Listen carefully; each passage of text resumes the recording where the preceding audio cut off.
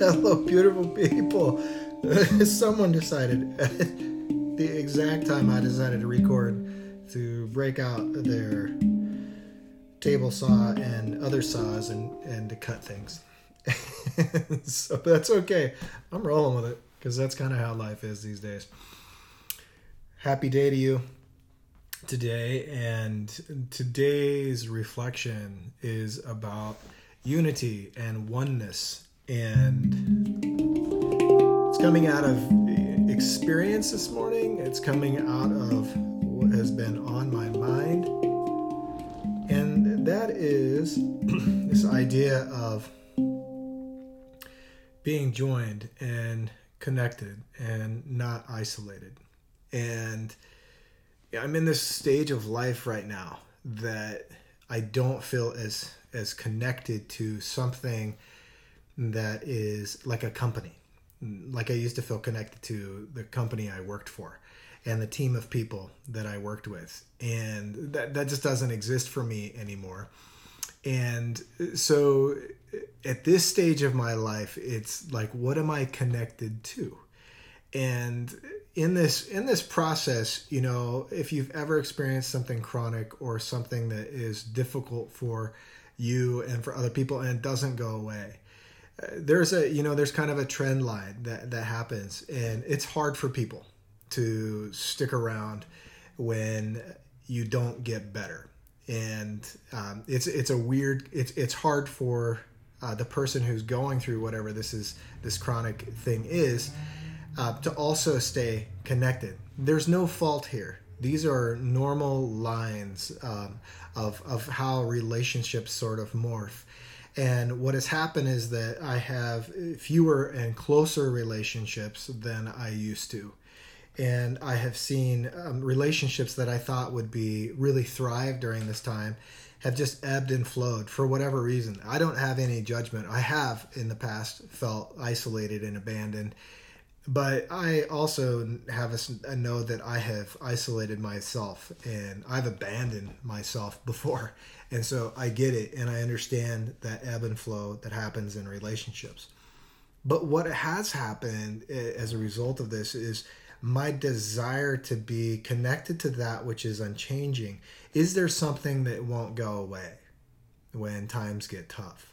And, you know, even relationships can fade. The best of relationships, that person just may not be able to be there for you. I may not be able to be there for you when you need me the most. Maybe it's distance. Maybe you have the sense that I'm there, but I can't physically be there.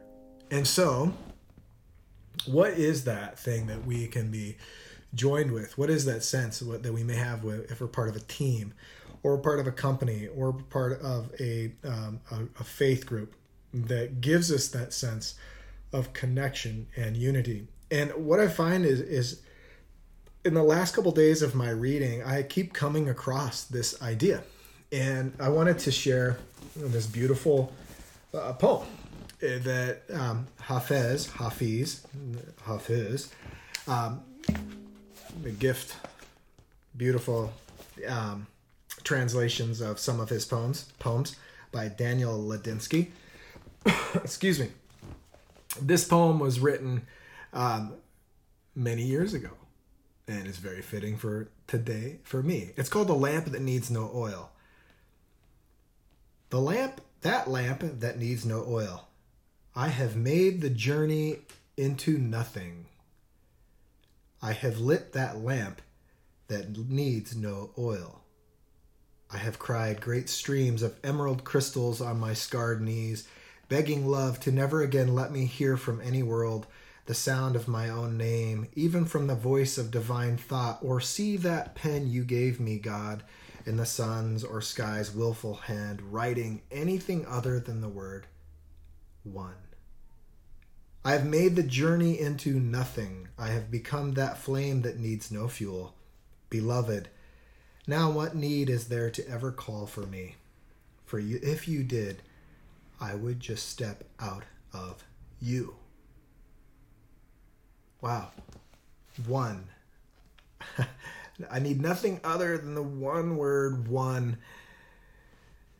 And what need is there ever to call for me? For if you did, I would just step out of you. What an interesting sense that Hafez is giving us here. That what he's saying is that I've disappeared in terms of my individual identity. I've disappeared. I don't want to separate myself anymore and distinguish myself apart, because I have realized what I am, and that is one with you, and that you are me and I am you in some beautiful sense of how that works, which is somewhat mysterious. And also, when there's a sense of it, then you have it, the sense of being connected. It fills your heart, your whole soul, with the sense of life and light and love living in and through you. And in the toughest of circumstances, and the nights when you don't know where you could get help, you don't know that anyone is awake or able to be with you in the way that you need, you dissolve into the sense that you are, and that you are one, and that others are one with you. In fact, this is an interesting idea that I'm sort of looking at this line across different texts and different ways of seeing the world. And I thought it was interesting that in looking up the word yoga being one of the 6 systems of the Hindu philosophy from yuj, which means to yoke or join.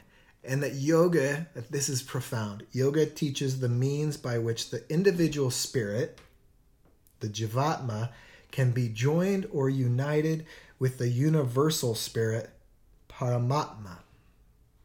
The means, the practices by which the individual spirit can be joined or united with the universal spirit. What a beautiful way of saying it. In Christian, so I came up through the world first mystically, then through the Christian, the church, and the teachings of Christ are teachings that are always fresh in my mind, because that was the groundwork that was laid. In the Christian teachings, there's a sense of unity. In fact, if you look at the messages that are at least recorded that Jesus said, he gives one of the images that he gives is the vine and the branches. That we are connected. We are at one with the divine. We are the divine in the sense that we are connected as the divine to the branches of the divine. And we are these individual emanations, expressions of the divine as these branches. But we live and have our being as being connected to and as the divine, as the universal, as with that beautiful definition that the individual spirit joined or united with the universal.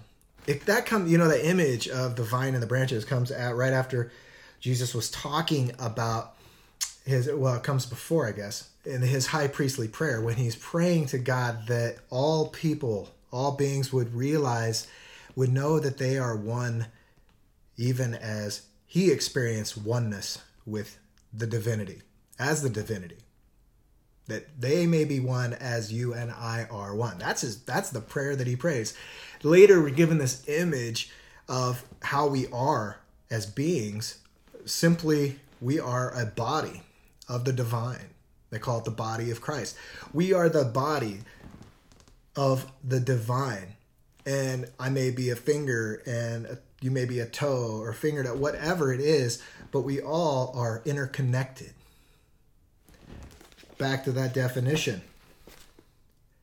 That means by which the individual spirit can be joined or united with the universal spirit.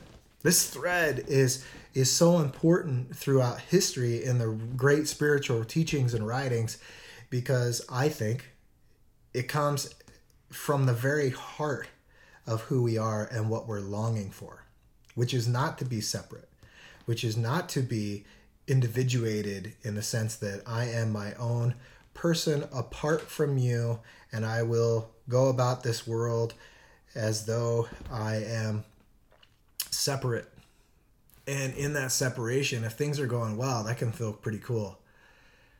But when it hits the fan, in those dark nights, then there is a sense of like, what am I connected to? What life source is there for me? One of my favorite books of this last year, recommended by Mike Sapiro, is called I Am That. It's by Sri Nisargadatta Maharaj. It is a beautiful text. There's this great Q&A format. These are people who would come up and talk to the Maharaj, and they would ask him all sorts of questions, and what's recorded are all these answers to those questions. And so there's a beautiful piece here where he says, your own little body too is full of mysteries and dangers, yet you're not afraid of it, for you take it as your own.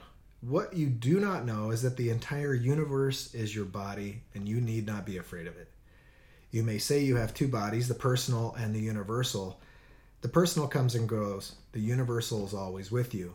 The entire creation is your universal body. Christians would look at Colossians, where it talks about, for in Christ, through, all things are made. All things are created. It's not pantheism as much as it is what Richard Rohr would say, panentheism, that God is in all things. The divine is in all things. The universe is always with you. The entire creation is your universal body. You're so blinded by what is personal and individuated and individual that you do not see the universal. The blindness will not end by itself. It must be undone skillfully and deliberately. That's the practice. When all illusions are understood and abandoned, you reach the error-free and perfect state in which all distinctions between the personal and the universal are no more. You are. As you dive deep into yourself in search of your true nature, you will discover that only your body is small and only your memory is short, while the vast ocean of life is yours. Ooh, the deep ocean is yours. And I will say that in the darkest, toughest moments, the biggest storms of my life in the last 4 years, I found myself in those deep oceans. Dave Jones has faded away into the sense of being one and connected with all of you, with all that there is. Light, love, shining out. Whew. Ocean me. Ocean us.